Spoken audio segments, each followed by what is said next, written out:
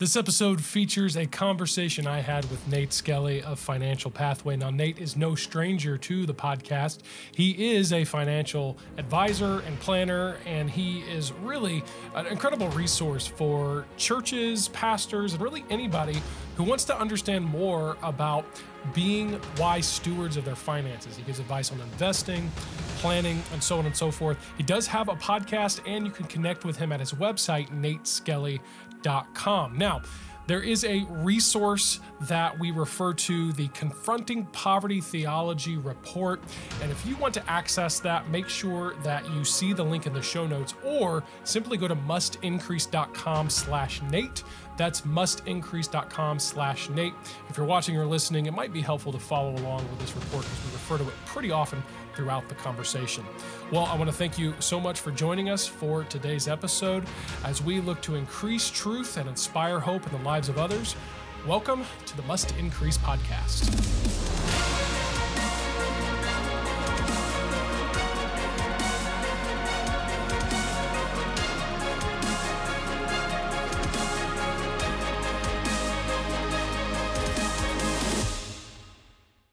And then pastors kind of feel like, well, I'm not qualified. How can I talk to you about finances when I'm not really even sure what I'm doing here? Mm-hmm. And not that pastors, by the way, I definitely don't think if you're a pastor that you should be the financial counselor unless that literally is part of your background and training. Yeah. But it underscores your own sort of lack of knowledge. And I just found that to come up over and over again. Yeah.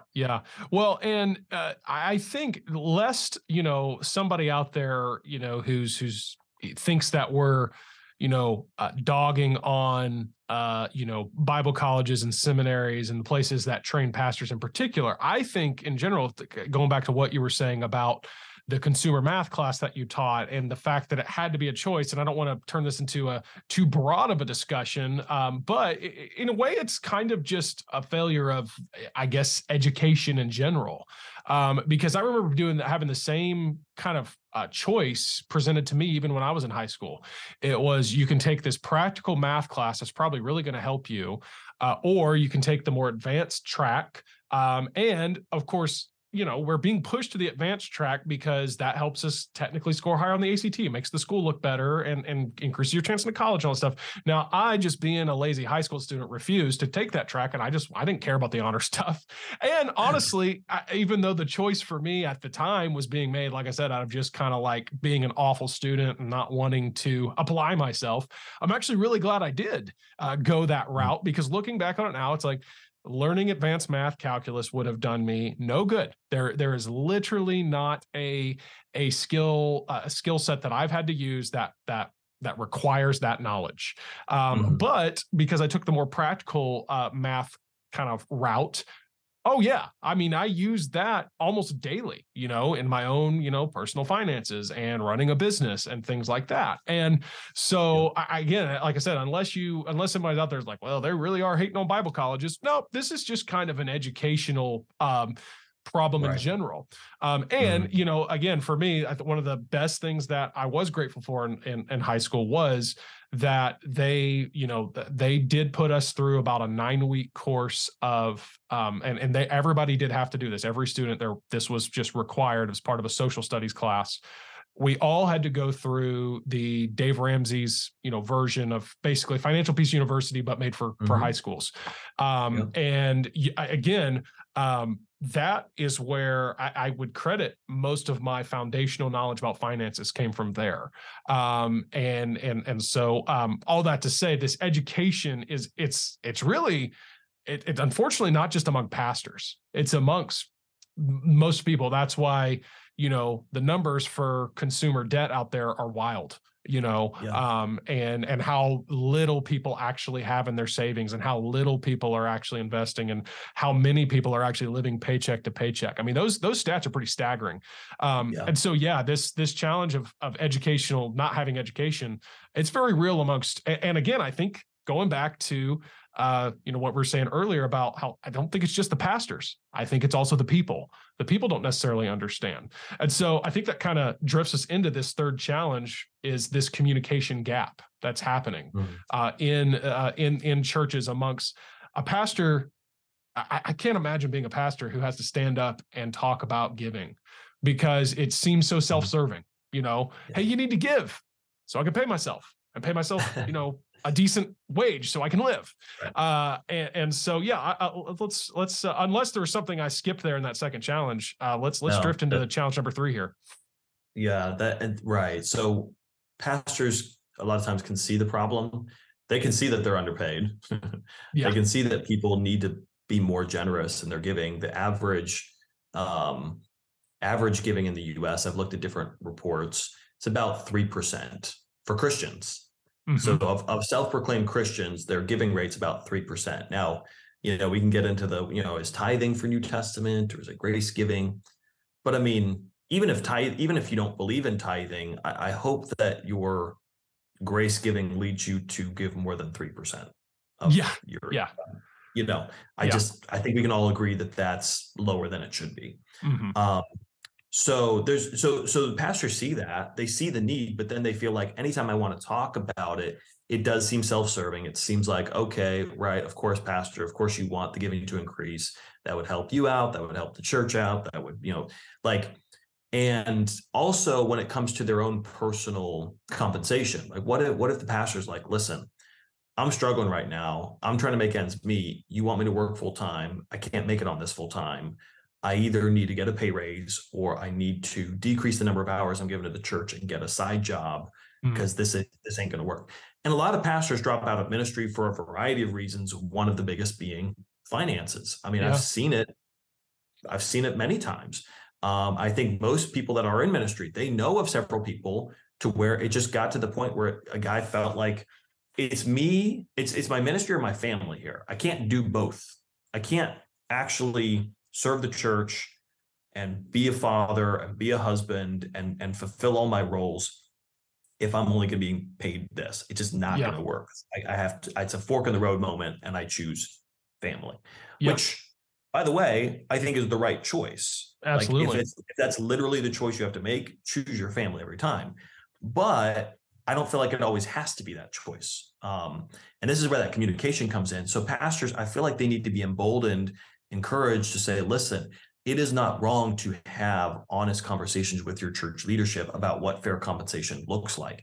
It is the responsibility of you to serve your church to the best of your ability. It is their responsibility as the church to the best of their ability, take care of those who serve them. And the Bible speaks to this, and there's several different passages we could go to that talk about the worthiness of, the laborer is worthy of his reward. Like when you serve the church in a ministry capacity, when you serve the church spiritually, the church should serve you in helping meet your physical needs.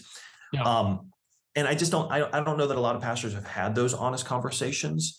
And so one of the tools that I've been able to use that have helped pastors is doing a salary report. Churchsalary.com is a huge database of information on compensation across the board in the country. And it's a really in-depth, robust report. That's been very helpful. I've done dozens of those reports for pastors. Either they're going into a new ministry and they just want to kind of know, hey, what should this look like? I'm not going to try to come in and be like, play hardball, Mr. Negotiator. Let's see how big of a salary I can get. But they're like, I do literally want to make sure that I'm taking care of my family's needs and being paid reasonably. Or maybe in their current ministry, they know that they're coming up on a season where that needs to be reevaluated, and they want to kind of make sure that they're not off base. Because, if you don't have hard data to back it up, it can be one thing to be like, well, church, I think I need to be paid $100,000 a year because I talked to such and such guy over at this company. That's how much he makes. Well, I definitely know I work just as hard as he does, so that's what you should pay me. That's not a very good basis for a salary recommendation.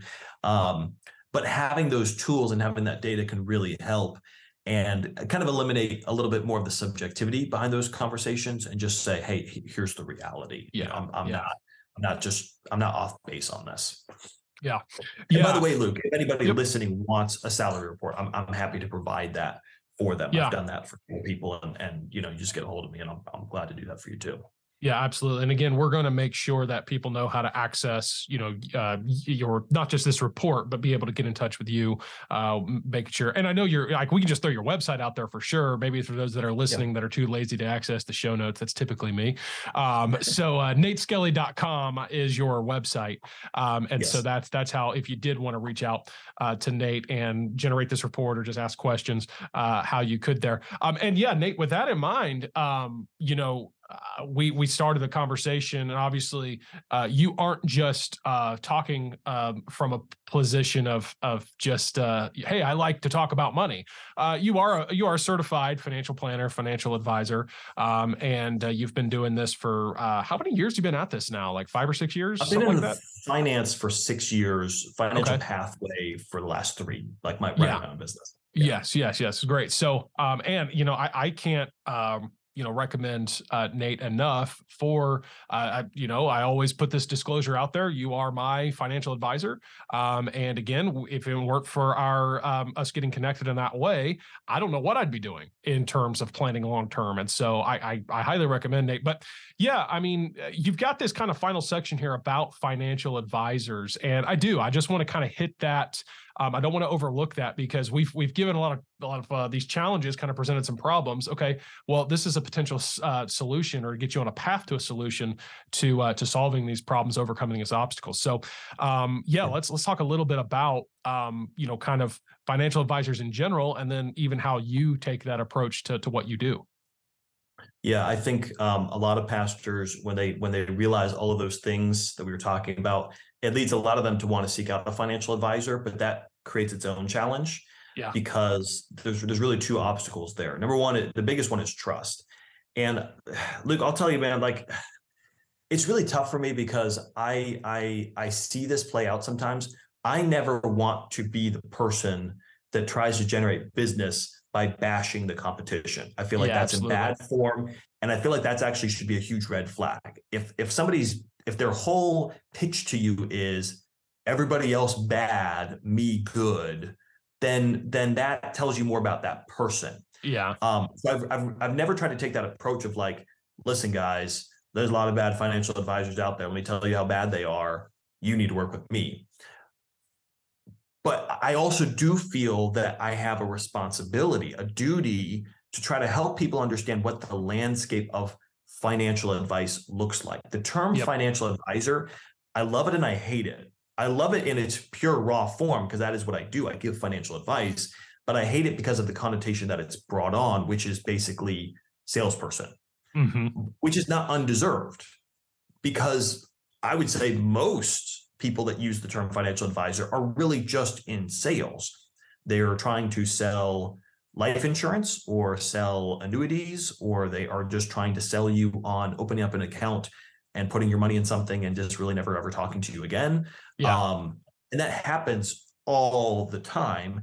And I hate it, because what people are looking for is they're looking for counsel. They're looking for somebody to help them align the use of their money with what is really important to them. And what they're getting is a sales pitch for a financial product. So just like anything else, their financial products are fine in their place. They're useful tools in the right circumstances, but we can't lead with a tool. Like if you're coming into a conversation already saying, whatever problem you're about to tell me about, this is going to be the solution. Then that's sales. You're selling something. You're not giving advice. You're not giving counsel. So, so trust is a big obstacle, and understandably so. And I think for pastors, when they're looking for a financial advisor, some things that may be able to help are understanding, first of all, how does somebody get paid? Okay.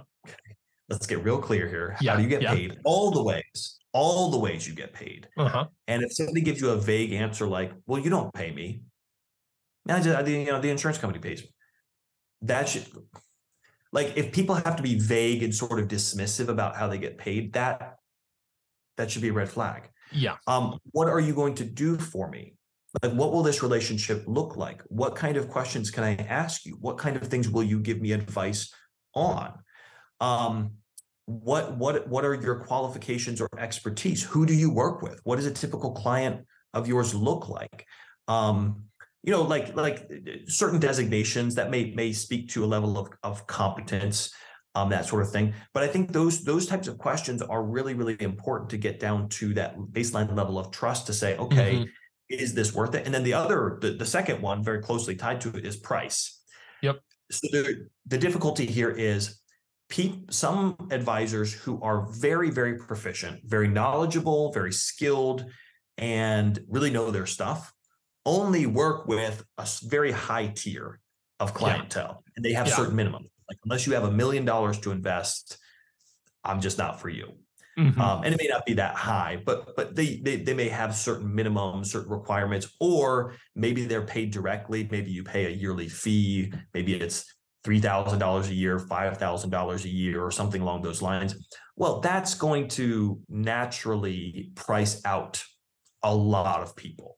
Yeah. So there's a lot of very competent advisors who are just not accessible to most pastors. And then you have a lot of so-called advisors who work with anybody because their products are such that as long as somebody buys it, they're still going to make a decent amount of money. Their commission's still going to be okay. And so a lot of times, because the best advisors or some of the highest end advisors are unreachable, what's left over in many cases are the people that aren't really going to help you in the way that you want to be. Yeah. So I certainly don't say all that to say, so guys, the only solution is me, Nate Skelly, Financial Pathway. That's your only chance in this world. Because I know a lot of really good Christian guys who understand pastors and pastoral finances and are doing a great job and work with people, and that's great. As long as you're finding people like that, I am like, yes, good for you, truly. But it really does break my heart sometimes, and I feel like saying things and I don't, but I just think them inside when I see when I just see some of the stuff out there that's just so misleading and not actually helpful when it comes to the space of financial advice. Yeah, there's a couple of kind of these professions, if you will, or titles, designations that I've always heard, like, just because they have that title doesn't mean they are qualified or good at it. One of them is a real estate agent. Just because someone has a real estate license doesn't mean that they're going to be able to be the best option for selling or buying a home. And then financial advisors, just because, they are a financial advisor or even have some type of certification does not necessarily mean that they are qualified and going to be your best option. And something that I've heard before is and this is what you are, Nate, is someone who just is going to teach you. And Nate, you just seem to be more passionate about the educational side of it. Like, hey, I want to teach you. Like, I remember when I first connected with you, when you started doing this, we sat down for a meeting, and we just laid out all my finances. And at the time, I had just started my business within the past couple of years. And I remember you told me, you said, hey, probably the best investment you can make right now is into your own business. And so, you need to consider retirement. Here's the value of that. But if you did invest a lot back into your business right now, you're in a good season to do that. And that did not necessarily serve you, in that it didn't put quite as much, if you will, into the investment accounts you were managing for me. But you gave me that honest advice, and I followed it, and I'm glad I did. And now I'm at a point where I'm like, okay, yep, I'm still investing in my own business, but I also have more to invest into the retirement and the investment accounts and the long-term investment in that way. And so, Nate, you're great about, you have a very humble approach, but, and you can just pay me, the amount we disclosed beforehand for me to sing your praises here. But in all seriousness, I'll read off a real fast disclosure at the end of the podcast. Yes. Yes. No, but seriously, you didn't put me up to this, but, yeah, I mean, I have been really pleased with your approach, and I know a lot of other people and pastors, church leaders in particular have. And so, and yeah, I want to talk about this too, Nate. You know, you offered this as a, you know, kind of a one-to-one advisory type of service. But I do like to talk a little bit about what you do for churches in terms of, you know, kind of the ministry you offer, not just to pastors, but to the people to help educate them with the financial, you know, weekends and, you know, kind of programs that you offer there, which, by the way, you're going to Eastside Baptist in Thomasville in a couple months, right? Yeah, I do their design, and so yeah, they sent me a design request the other day with your face attached to it, and said, "Hey, he's coming, make me a graphic." So I was like, but yeah, so you're doing stuff like that. Yeah, as of the recording of this on Sunday, I will be with our friends Andrew Browning and Justin Farmer in Connecticut. Up in Connecticut. It's cool to actually, as part of this, go and see some friends and folks that you know, haven't. It's just been a while since I've seen them in person. So yeah, I'll just say a quick word on this, Luke. Like, when I started Financial Pathway, a big reason I wanted to go start my own business is I wanted to have the flexibility and freedom to be able to have this ministry, which that's what it is. It's the ministry. And I go to churches, spend a weekend, I call it a financial health weekend, and just spend some time on Sunday teaching and preaching about what the Bible says about money and wealth and understanding the principles. And then also taking some time to do a practical session or two and helping people understand, okay, let's start to take those principles and let's talk about how you actually live that out. How do you start making smart money decisions that align with your values and get you closer to where you want to be? And there goes my microphone. So, just throw it out. So that, I mean, that's been great. I don't do that full time, but I you know, probably once a month I'll go, you know, on average, I'll go to a church and do something like that. And it's just been awesome. And yeah, I think trying to find different avenues, whether it's working with somebody one-on-one, whether it's going to a church and spending a weekend, doing a podcast. I'm just trying to look for every avenue I can to promote financial health, to promote a biblical worldview of money and finances for as many people as possible. And I love it. Like, it's been an amazing thing. It's not been easy, as I think we've talked about before, just in private conversations. Anytime you start a business, we've kind of been in that same season of like, it's a grind, especially at first, but what it opens up and the freedom and opportunities that it gives you is just incredible. And I wouldn't have it any other way. Yeah. Well, I mean, I'm with you there on that, just that kind of entrepreneurial journey in general. Like, it's sometimes it's the hardest thing you'll ever do, but it's the most rewarding. And, you know, I always say I would have to be in just dire, desperate straits for like needing, you know, to provide for my family for me to quit doing what I do, because the flexibility it provides and just getting to do what you love to do every day, making your own job is awesome. So yeah, a little plug for that there. But yeah, again, I can't recommend your stuff enough, Nate. Again, like I said, your services as far as being an advisor, and then what you offer to, like I said, on these churches as a ministry to come in and teach about that. And yeah, you mentioned your podcast. I do. I genuinely, I'm subscribed to the podcast. I don't think I've missed an episode. You're putting out content every couple of weeks, and then also the last resource I know is your Money Minute that you send out every month. That just we're recording this on March 1st, so I just read the February one yesterday, and it's always really interesting. You just send it once a month. It's got a little recap of just some interesting articles and kind of data that you found. And so again, I think you can just get to all of this by going to nateskelly.com. And yeah, but hey, and Nate, this has been a really great conversation. It always is. Is there any kind of, you know, closing thoughts, words, anything you want to share with the audience out there? No, I mean, I always love being on the podcast, Luke. Thanks again for the invitation. Yeah, if I can help anybody in any way, any of those avenues, I'm glad to do it. And just always enjoy coming on and having a good conversation with you. Yeah. Well, we will make sure that, I mean, I'm going to go back and check the records. I'm going to see, like, I'm pretty sure you were on last year, but we're going to definitely, we'll verify. we're going to make sure that we get you back on here. Maybe in the next, I don't know, 6 to 12 months. I'll make that, I'm making that. Everybody, I'm not going to edit that out. Everybody, I'm making that commitment. So, I'm going to hold you to it. If a few months from now you're like, hey, you haven't had him back on, reach out, call me out on that. But yeah, it is always a good conversation. And again, can't recommend what you offer enough. So yeah, Nate, thanks for joining us, and we'll have you back on the podcast again soon. Thanks again.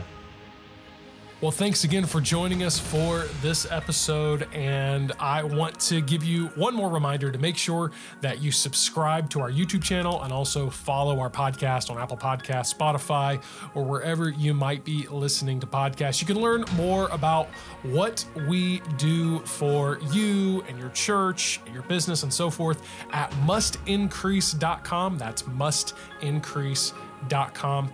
And I want to thank you again for joining us for this episode and for being a part of our watching or listening audience as we continue on our mission to increase truth and inspire hope right here at the Must Increase podcast.